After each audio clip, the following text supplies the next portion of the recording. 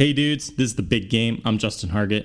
We've got a fun one here for you today. Josh Landon returns to the show to talk about the tennis championships at Wimbledon. We get into the pomp, the tradition of the event. We break down Serena Williams' dominating victory for her 21st career major tournament win and her continued quest for the calendar year Grand Slam. We also talk about Novak Djokovic's impressive win over the aging but crafty genius that is Roger Federer. And we look ahead to the US Open, make some bold predictions for that one. So stick around, enjoy the show.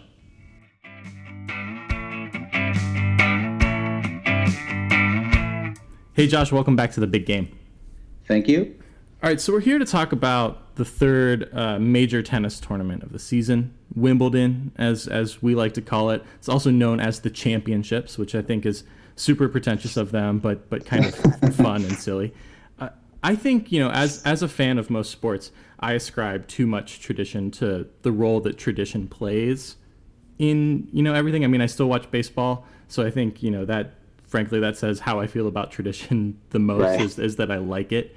And I like more things to be traditional and like maintain their, sense of continuity from year to year. And certainly Wimbledon probably looks the same today for the most part as it did, 100 years or however long they've been playing this tournament in England. But it still felt like it needed to be a little bit more fun, a little more levity to the tournament overall. I mean, Serena didn't even realize she won the title until about, 10, 15 seconds after she won it. What did you make of just kind of the atmosphere of Wimbledon this year? Yeah, it was, I don't know. I didn't feel quite the same way, although I think part of the problem may be that we the last few years, I mean, it's really the same people, every single year. And that's not necessarily a problem when it comes to Roger Federer because he's so well loved in London. But I think that, Nadal, a lot of the energy was a little off this year, I thought. And I don't know, it didn't even rain really well, during the whole tournament. I do want to talk about the rain delay later, though, because I think it may have had a bigger impact on the final between Federer and Djokovic than a lot of people let on. But we'll get to that later. Yeah, I don't think there were a lot of classic matches. I mean, I don't think the Wimbledon really deals in levity that well to begin with. I mean, I don't mind the tradition of it either. I like it. I think it's fun. I mean, it's a little affected, but like you said, you're a baseball fan, and so is wearing like leg stirrups. It's exactly. It's like whatever. It's a sport. Like you get to pick the weird stuff that happens. Like men wear sleeveless jumpers in basketball, and that doesn't really bother. Like the pomp of it doesn't really bother me.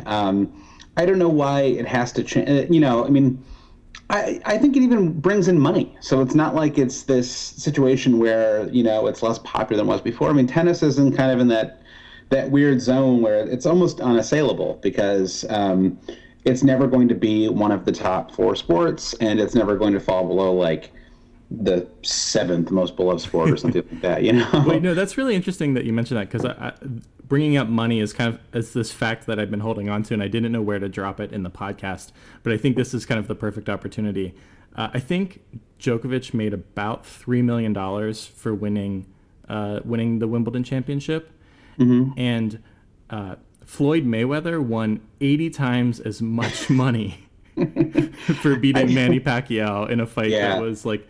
I think that was just an astounding fact. I mean, it's still a huge thing, but go ahead. But it is crazy. I mean, but Floyd Mayweather, like he fights like once every 2 years now. I mean, he like doesn't.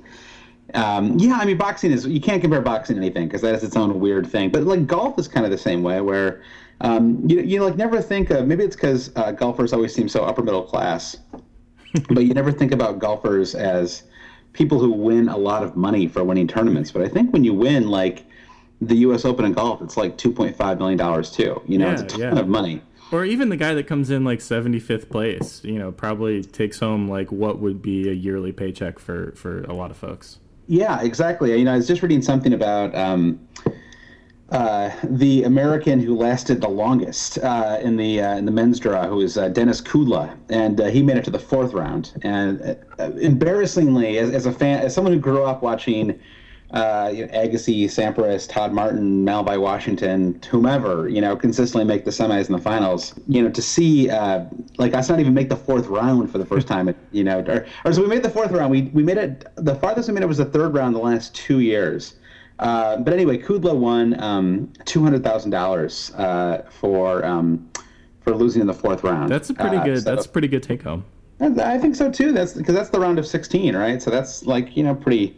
A lot of players left to beat. You're not even in the quarterfinals yet. Well, so let's move into. I want to briefly touch on Serena Williams.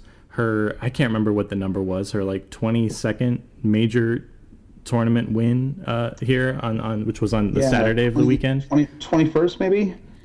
In fact, I know for a fact it's the 21st because she has won.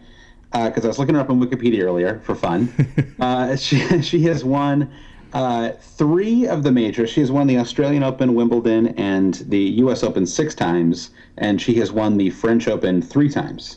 Interesting. That puts her 1 behind Steffi Graf for second most women's titles of all time, and I think 3 behind Margaret Court Smith, who has the all-time record. Well, I mean, she's had such a dominating career, and I mean, I think at 33 years old, I saw this stat too that she's now the oldest, I think, woman to win the championship at Wimbledon, I think that's true. But she still totally kicked Garbine Muguruza's ass in this, just completely destroyed her. She looks no different. I mean, there's absolutely no drop off. I mean, she looks as unbeatable now as she did. I was just reading, like I said, on her Wikipedia page. Not even preparation for this podcast, just to do it, because that was, I don't know why. And I didn't realize her first U.S. Open win was in 1999. Oh, wow. So, 16 years ago. And I think she beat Martina Hingis in the final.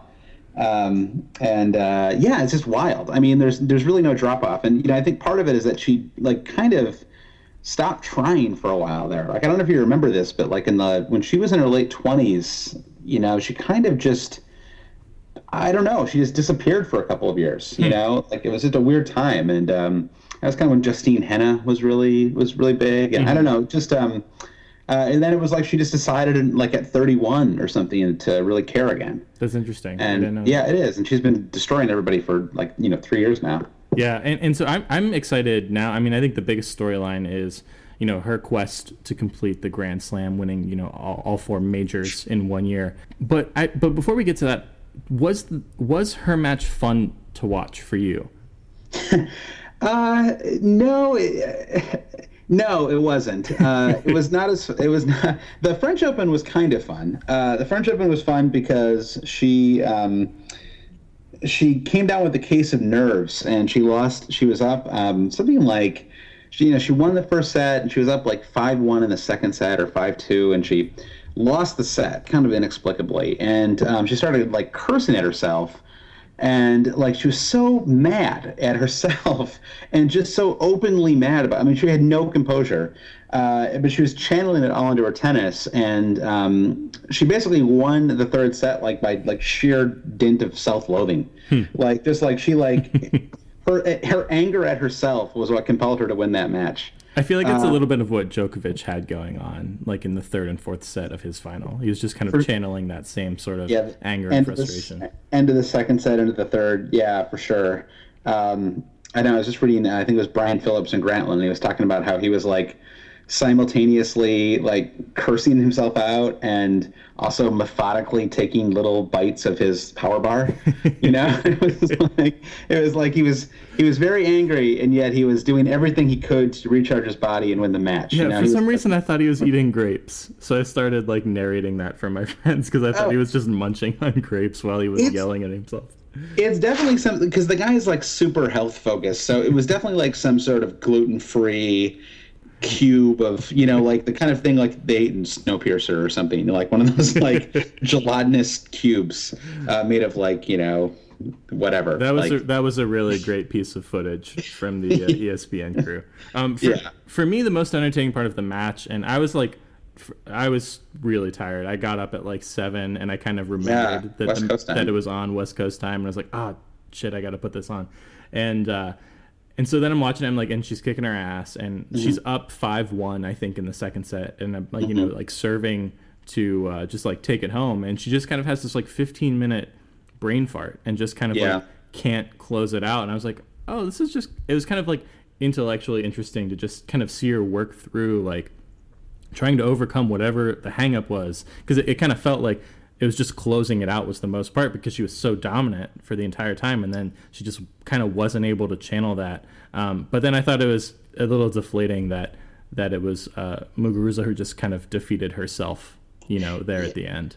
Yeah, and I mean that's always the thing with Serena, is that it never feels, when she starts to lose in these matches, it never feels like she's being beaten. Right, exactly. It feels like she's losing to herself, and in some ways it's probably unfair to her opponents. I mean, Serena is so expressive that when she's upset or when she feels like it's her fault or that she's not playing, she's not performing to the top of her abilities, she basically says it, I mean, like she yells at herself, she's looking around like she can't believe what the yeah, like she can't believe where she is, what's happening. And so it's hard to give credit to the other person when the one person seems like it's all, it's sort of all on their shoulders, win or lose. That was exactly how this one felt.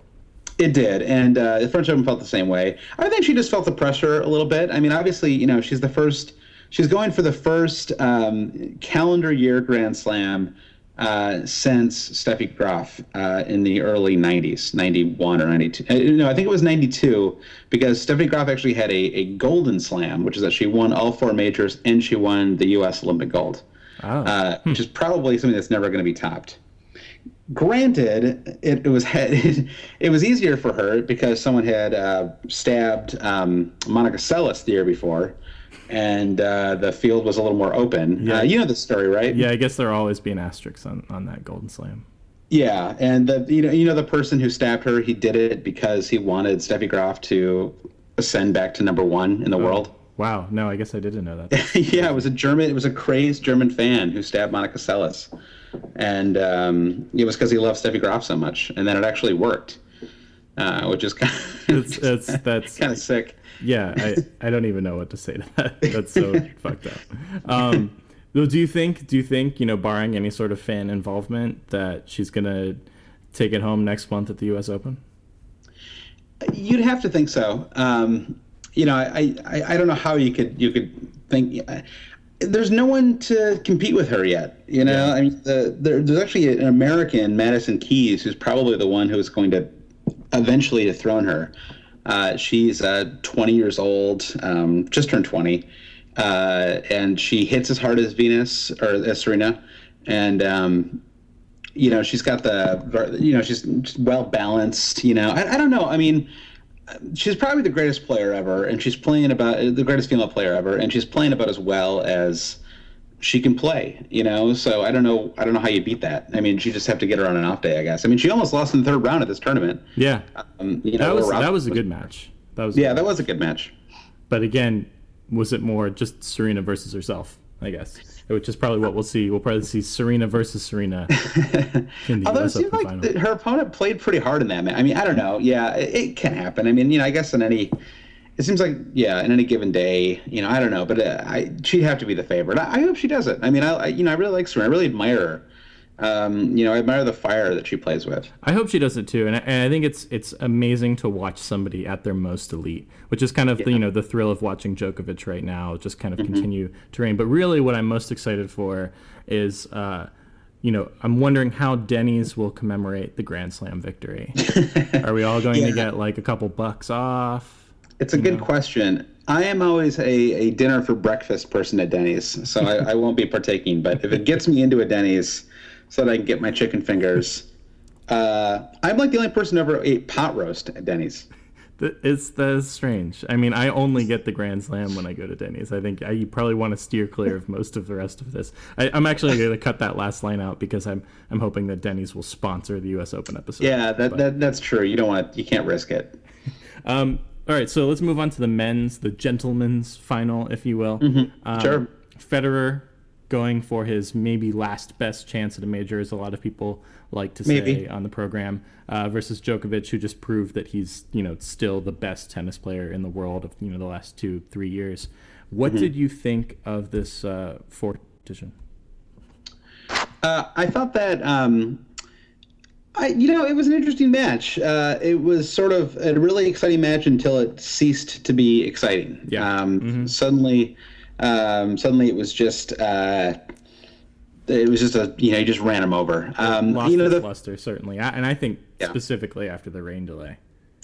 Yeah, although I mean he'd already broken Federer's serve before the rain delay, so he was up a break going into it, and Federer actually had a chance to break him. I think the second game, the third set, and he didn't do it. I mean, Djokovic is just. I actually think Federer would have beaten any other player in the world except for Novak Djokovic in that final. No, he did look great. I mean, he was hitting good serves, but he was also kind of nimble and kind of hitting these soft drop shots. And it looked like he was maybe going to find a way to outsmart Djokovic in this. But like you said, he had those opportunities to break his serve, and he just couldn't pull it off. I mean, I think he had an opportunity. Was he up a break in the first set? And then he had a couple chances to go up a break in the third. And it never felt like he was going to do it either. It kind of felt like he was struggling to get there. It's true, and he probably shouldn't have won the second set. I mean, Djokovic had, I think, 7 set points in that set. And he didn't capitalize. The tiebreaker of that second set was incredible. I was clicking my heels, like I was jumping up and down. I was so excited, and it's kind of weird actually. So I have this weird thing about the way that I follow men's tennis, particularly now, the last few years when as like a true. As a true patriot, I'm always rooting for the Americans, and but we haven't had an some might not call that patriotism, actually. But go ahead. Yeah, you could call it whatever. As a jingoist, I want to spread the American message. I mean, right now you can root for. There's almost nobody to root for. John Isner is terrible. I mean, he's tall and he's got a good serve, but he's got nothing else to his game. He's very slow. He's not athletic. He can never win a big match. There's no level for him. Like he can't find another gear. He just plays as well as he can, and that's almost always good enough to get to the third round, and that's it. And it's infuriating. The guy who's pretty good is Jack Sock, who's ranked in the 30s, won his first tournament this year. He's 22, and he might be good. I mean, the weird thing about men's tennis is that it's really hard to know who is going to be really, really good at any given point, because the way that they mature now is, I mean, if you look at the top, 25, I don't think there's anyone younger than 24 in there, which is a pretty stark contrast with the top 25 for the females. And, just the game is so muscular and athletic now that you can see guys like Marian Cilic who suddenly at, 25 or 26 are winning majors, or even someone like Nishikori, who's been around for several years, is now in the top 5, and so it's Stan Wawrinka. I mean, he just won his second major at 30. I mean, Stan Wawrinka was around for 12 years, and nobody. I think that kind of aligns though with the sports philosophy that's, you kind of reach your mental and physical peak at 28, 29. It's the point where you are so good at doing the motions, and also you're doing them all unconsciously. You know what I mean? There's no longer any sort of thought process inhibiting your play. You have the experience to do it instinctively almost. I think that is true, and I think that's why when these guys announce themselves, they stay really good for a long time. But it doesn't seem like we've had that player who at 18 suddenly announced. I mean, Federer won his first Wimbledon at 20 or 21, and Rafa Nadal won the French Open at 18 or 19, and even I think Djokovic won the Australian Open at 19. So you think maybe this trio? As I'm talking about, I'm realizing that I know way more about tennis than I thought I did. well, so I mean, I feel like you're saying that Federer, Nadal, and Djokovic, once this trio kind of ages out of competition, that there's really no true tennis genius left yet. Yeah. Although Djokovic is only 28, he's a few years younger than those guys. So I think he'll stay good for longer. I mean, the guy is he's got the body of a robot or something. He's so there's not an ounce of fat on him, and I mean he's so he's what's the race? He's so agile. I mean it's just amazing watching him behind the court. But yeah, I don't know who. I don't know who it would be. I mean, there's like this guy Borna Koric who's like 18 or 19, who I think he's Bosnian, and but there's no one whoever one is saying this is the guy, like this is the one. So it is sort of interesting time. I mean, it's kind of the twilight for like all these players, at least certainly for Nadal. I mean, Federer, who knows, right? I mean, he made the final of Wimbledon last year, and everyone thought that was his last best chance, and then he made the final again this year, and he, waxed Andy Murray in the semifinals. And I mean, if anybody can beat Djokovic, he can beat anybody but Djokovic, basically. So if somebody can beat Djokovic, if someone plays out of their mind, I mean, that's why we have rankings, right? Number 1, number 2. That's it doesn't mean that number 2 is always going to beat number 1, or has a chance to beat. I mean, there's the number 1 guy, and then there's the number 2 guy, and if they meet, then who's probably going to win. Exactly. So if Djokovic and Andy Murray meet in the semis of the U.S. Open, and Andy Murray has the match of his life, and gets exhausted after a 5-set match against Djokovic, then I think Roger Federer could win the U.S. Open in 2 months. Yeah, I'm excited. I'm excited for that tournament. I think it'll be fun to watch. I always kind of forget about tennis until I read your like social media feed, and then I remember that like big tennis events are happening, and it sucks I'm not in New York anymore to go to the U.S. Open, but I'm definitely going to watch it a little bit closer this year, I think. Yeah, I go back and I mean, like I've become a much bigger fan in the last couple of years. I've always been a big fan, but I feel like I'm following even like minor tournaments more closely now, and I don't know why. Actually, Grand Rapids. I don't think I've ever been busier either, but for some reason I just find myself following. I think it's just the thing you do. You wake up in the morning and you're scrolling through ESPN.com, and so I've got my little tennis. My little tennis bots to click on, and then I just see who won. And I have a hypothesis. I have a hypothesis for you, right? All right, let's hear it. You and I are both big soccer fans. I think we've talked in the past about being in a fantasy soccer league together. This is kind of the prime off season for the Premier League. So you free up a little bit of your schedule on these weekends to maybe devote yourself to the French Open and Wimbledon and the U.S. Open before you kind of kick back into Premier League mode. I think that's all this is, Josh. That's true. This is just my way to stay in game shape. Yeah. I think that's probably true. I know. I'm trying to go to the U.S. Open this year. We're actually in vacation the first week, and the first week is the week to go. I don't know if you've ever had a grounds pass at the U.S. Open, but it's fun. It's an incredible experience. I've been to Wimbledon too. I had a grounds pass there. I guess 4 years ago. And it's really cool there. You actually just, they have a queue system, and tickets are actually extremely affordable, as it was something like £15. And, but you just have to wait in line for hours. It's like waiting at a roller coaster or something. You stand and you wait for 2.5, 3 hours, and the queue moves extremely slowly, and then suddenly you're in. And so you can't go into the top matches, but then people will often, if you hang out outside one of the key courts, people will just give you their tickets as they walk out. Nice. Well, I mean, so kind of them. So I saw Marty Fish beat Thomas Berdych in a 4th round match to make the quarterfinals. Fascinating. It was pretty cool, and it was a bit of an upset. Is Marty Fish still playing? And to a second part of that question, part 2, is Andy Roddick still playing? Andy Roddick has retired. He retired almost 3 years ago, actually. Oh, wow. He retired a little young. That's embarrassing. Still married to Brooklyn Decker, impressively. I don't know. I can't believe that's still happening. And he is, I think he's a commentator now. So this is one thing. This will betray what a true tennis nerd I am. So there is a podcast called BBC Radio 5 Live. Or it's a podcast. It's a podcast for the show 5 Live, and they do a lot of different coverage. But a couple times during Wimbledon, they do these call-in shows, and it's called 6 Love 6, and the call-ins are John McEnroe and Tim Henman, and they field questions from people for about an hour or so. And John McEnroe is really curmudgeonly and like yells at people when they call in, and it's definitely my favorite part of any tennis tournament. Exactly. So, but it's like I know summer is here when I listen to the 6 Love 6 Johnny Mac Collins show. It's like, I mean, this is for like going back to this trip to London 4 years ago when I first heard it, I think in real time.